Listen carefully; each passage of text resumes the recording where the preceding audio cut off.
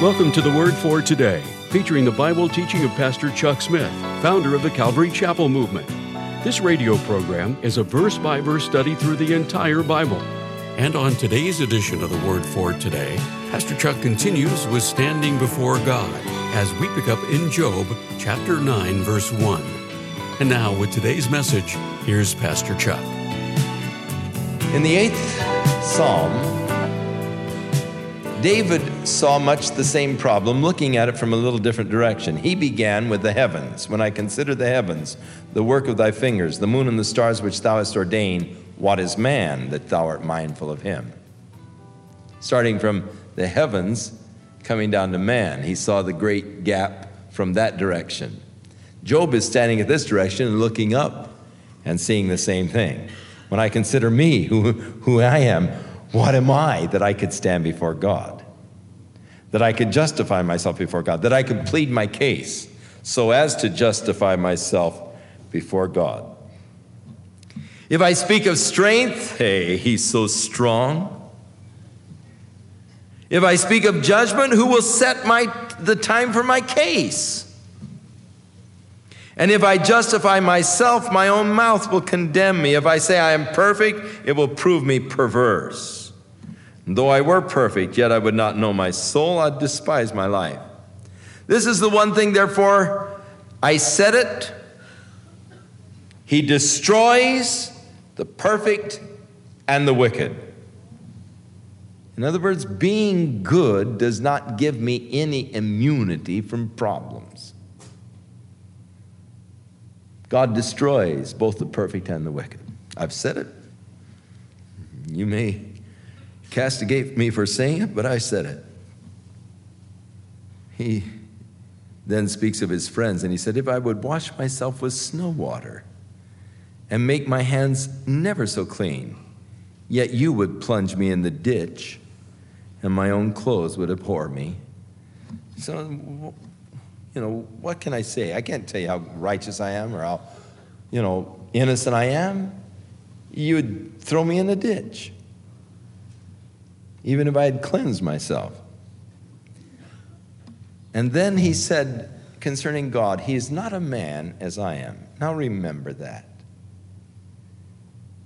How often we're trying to pull God down to our level. How often we fall in the category of those in Romans chapter 1, of which Paul wrote, for the wrath of God shall be revealed from heaven against the ungodly and the unrighteous, who hold the truth of God in unrighteousness. For when they knew God, they glorified him not as God, neither were they thankful, but they became vain in their imaginations. Their foolish hearts were darkened, and professing themselves to be wise, they became fools, and they began to worship and serve the creature more than the Creator, who is blessed forever and ever. You see, they sought to bring man down to their level. They did not glorify him as God. And for me to try to order him around is to fail to glorify him as God. For me to come and demand that you've got to do this now, God, I command in Jesus' name, or I, confess this is what you've got to do, God, and begin to lay demands upon God that he's got to do a certain thing. That's not glorifying him as God. That's trying to reduce him even below your level. That's trying to make him a genie that comes out of a lamp and grants you your 3 requests.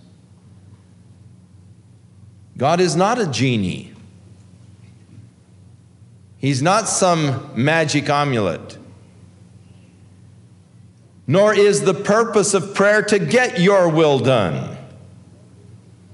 The purpose of prayer is to get God's will done. And he knows so much better than I will ever know that the wisest prayer I could ever offer is, Father, thy will be done in my life. In these situations, Lord, your will be done. I never worry when I don't know how to pray, because I don't know how to pray half the time. But I have great confidence Because when I don't know how to pray, because I don't know what is the will of God concerning this particular situation, I can always just say, Lord, your will be done. And I know that's best. I have that kind of confidence in God because he is so much greater than I am. His wisdom is, there's no comparison. There's no basis for comparison. There's no way that you can compare the finite with the infinite. There isn't even a basis for a comparison. You can't even draw any comparisons. All right, you tell me to get right with God. That's great help. Thanks a lot. Who's going to set the time for me to come and plead my case? And how can I, here I am, how can I ever plead my case before God anyhow? If he starts his cross-examination, asks me 1,000 questions, I can't answer a single one. If you can't answer a single question out of 1,000, you'll be thrown out of court as an unreliable witness. He's not a man like I am, that I could come and say, hey, what are you doing here? What's going on? He's not a man like I am. Neither is there any daysman between us that might lay his hand upon us both. My situation is hopeless. God is so vast, there's no way I can touch him. I can't see him. I know he's there. I know he's just. But I have no way of pleading my cause. I'm just a man. He is the infinite God. The only way this could ever be is that somehow there would be between us a daysman, one who could lay his hand on us both. But there isn't any. There's no mediator, no daysman. Oh, how I thank God for the revelation of the New Testament, where Paul the Apostle tells us there is one God and there is one mediator. There is one daysman between God and man, the man, Christ Jesus, who was in the form of God and thought it not robbery to be equal with God, yet he emptied himself and took on the form of man. And so he touches God, but he came down and he touched me. As a man, in all points he was tempted, even as I am, in order that he might be able to help me when I am in my hour of temptation. For in the beginning was the Word, and the Word was with God, and the Word was God. But the Word was made flesh, and he dwelt, tabernacled, made his home among us. And we beheld his glory, as of the only begotten of the Father, full of grace and truth. For that which was from the beginning, which John said we have seen, we have touched, we have heard, we declare. We saw. Job said, he's around me, I can't see him. John said, I've seen him. The one who existed from the beginning, I've seen him. Job said, I can't touch him. John said, I've touched him. For though man could never build a bridge to God, God in his mercy built the bridge to man. And there is the vast difference between every religious system and Christianity. For in every religious system, you have man's endeavor to build his bridge to God. Man trying to climb the ladder to reach God. Man trying to reach out and touch God, find God, discover God. But in Christianity, you have God reaching down to man. Therefore, Christianity is reasonable and logical, whereas every other religious system is illogical and unreasonable. Because it is illogic and unreasonable to think that the finite could reach the infinite. However, it is very logical and reasonable to believe that the infinite could reach and touch the finite. And that's exactly what Christianity is. The infinite God reaching down to touch the finite man. God so loved the world that he gave. He built the bridge by sending his only begotten Son, that whosoever believes in him should not perish, but know and experience the eternal life of God. Job cried out, a man stripped of everything, and now you have one of the basic cries of man, a cry of man after God, and it exists down deep in every heart. Sir Henry Drummond, in his brilliant scientist, in his book, The Nature and the Supernatural, said, there is within the very protoplasm of man's cells those little tentacles that are reaching out for God. You see, when you leave the subject of spaghetti or tacos, which shall it be? And you really get down to the real issues of life. Not we need to get some gasoline before we get home, or we ought to buy a new Ford, or maybe we should move. Or these mundane things with which we are constantly occupying our lives. When you get to the real issues of life, when you're stripped of these other things and you're down now to basic issues of life, the basic need of man is to somehow touch God. How can I reach him? How can I know him? How can I touch him? There's no one between us who can touch us both. That's the only way it could happen. That's the only way it could be, but he doesn't exist. Oh, but Job, there is one who has come, who stands between God and man, who is one with the Father and lays his hand upon the Father, but he has become one with me, and he puts his arm around me and he touches me. And through the touch of Jesus Christ, I am brought in touch with God, the glorious daysman.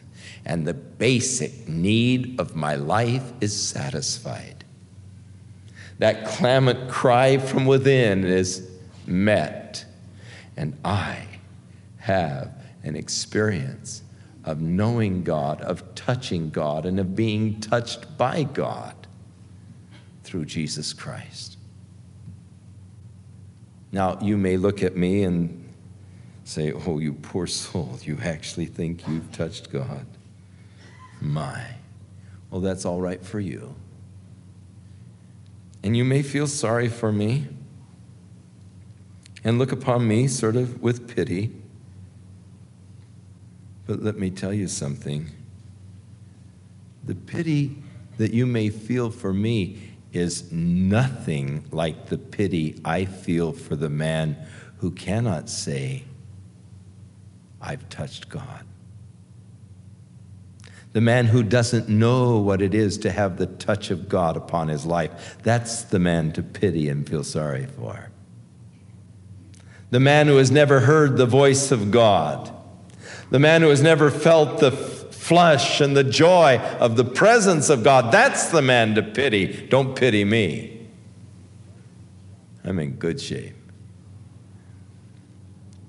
Now Job goes on in the 10th chapter. He said, my soul is weary of my life. He goes right back into his misery. He looks for the answer, but it isn't there. It isn't to be found. And so I return back to my weariness of life. I will leave my complaint upon myself. I will speak in the bitterness of my soul. I will say unto God, do not condemn me. Show me where you are contending with me. It is good unto thee that you should oppress, and that you should despise the work of your hands, and that you should shine upon the counsel of the wicked. Have you eyes of flesh, or do you see as a man sees? Are thy days as the days of a man? Are thy years as a man years? That you inquire after my iniquity and search after my sin? You know that I am not wicked, and there is none that can deliver out of your hand. Your hands have made me and fashioned me together round about, yet you are destroying me. Remember, I beseech thee, that you have made me as the clay, and wilt thou bring me into dust again? So Job is pleading now his cause before God. God, I don't know. Can you see as I see? Do you have ears? You've made me, Lord. You've made me out of the dust. Now remember that. That to me is comforting that God does remember that. In the Psalms we read that he knows our frame, that we are but dust. Hey, you're not Superman. You're not Wonder Woman. You're dust. You're not the super saint that you'd like to be and that you sometimes think you are. You're dust. You were made out of dust, and God remembers that. Thank you, Father, for remembering, because I sometimes forget. I think that I am more than I really am. I think that I can accomplish more than I really can. I think I've achieved more than I really have. And I begin to get a little self-confidence, a little prideful. And in his love, he deflates me. And here I am, all bummed out, failed again, messed things up. Oh, God, why did you allow this to happen to me? I'm so disappointed in myself, stumbled once more, failed again. And he says, oh, come on, you're nothing but dust to begin with. Did you forget that? Yep. Well, I didn't. He knows your frame. He knows you're not made of steel. He knows you're made of dust. And so Job is reminding him, and it is a truth. Remember that you have made me like clay.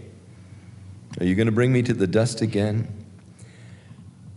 Have you not poured me out as milk and curdled me like cheese? This, of course, is poetry and picturesque kind of speech. God's poured me out like milk and curdled me like cheese. You've clothed me with skin and flesh, and you've fenced me about. And can you see now your skeleton as a fence with bones and sinews? You have granted me life and favor, and thy visitation hath preserved my spirit. And these things hast thou hid in thine heart, and I know that this is with thee. And if I sin, then you mark me, and you will not acquit me from mine iniquity. If I be wicked, woe unto me, and if I be righteous, yet will I not lift up my head. I am full of confusion.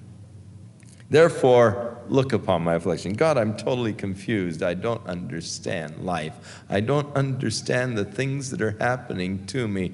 Oh, God, just look upon my affliction. Here I am, God, just filled with confusion. I've sat where Job is sitting many times, where I've just become totally confused with life. All of the intricate little intertwinings. Look upon my affliction, Lord, for it increases. You hunt me as a fierce lion, and again you show yourself marvelous upon me. You renew your witness against me and increase your indignation upon me, and changes and war are against me. Wherefore then hast thou brought me forth out of the womb? Why, Lord, did you allow me to live from birth? Oh, that I had died, and no eye had ever seen me. I should have been as though I had not been. I should have been carried from the womb to the grave. Are not my days few? Cease then and let me alone, that I may take just a little comfort. Before I go from where I shall not return, even to the land of darkness and the shadow of death, a land of darkness as darkness itself, and the shadow of death, without any order, and where the light is its darkness. God, just give me a little reprieve before I die. I'm so confused. That's a sort of a dark place to leave you, but unfortunately, we don't get any light until we get to the 38th chapter. So, hang on. Life in the raw. That's what it's all about. The basic gut level issues of life. What is it really about? When you take away the props upon which we are constantly leaning, what's the real issue of life? We have it here in Job. It's not always pleasant. It's far from perfect. We do have basic needs. But God has met our needs through Jesus Christ. And for each cry that comes out from the heart of Job in the New Testament through Jesus Christ, there's an answer. For God in Christ has provided for the basic needs of man. And I'm so thankful.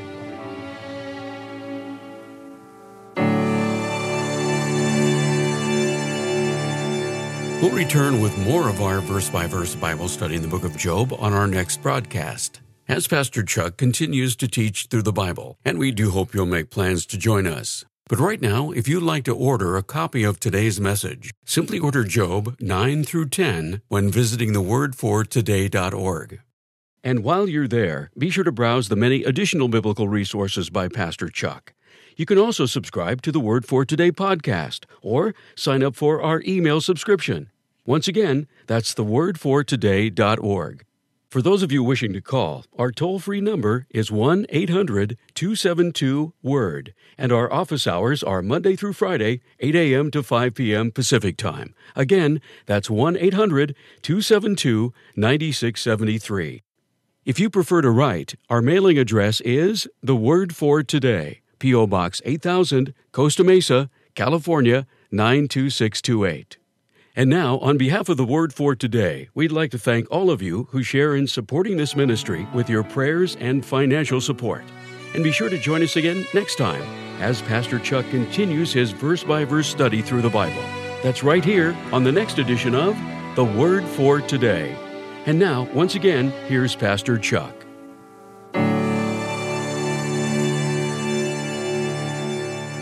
May the Lord be with you and strengthen you and bless you and keep you in all your ways as you walk in fellowship with Him. May your life be enriched in the fullness of that mercy and grace that He has extended towards us through Jesus our Lord. God bless you and give you a beautiful week. Strengthened by the Lord, may you abound in all things in Christ. To the glory and the praise and the honor of our God, our Savior and our Lord. In Jesus' name.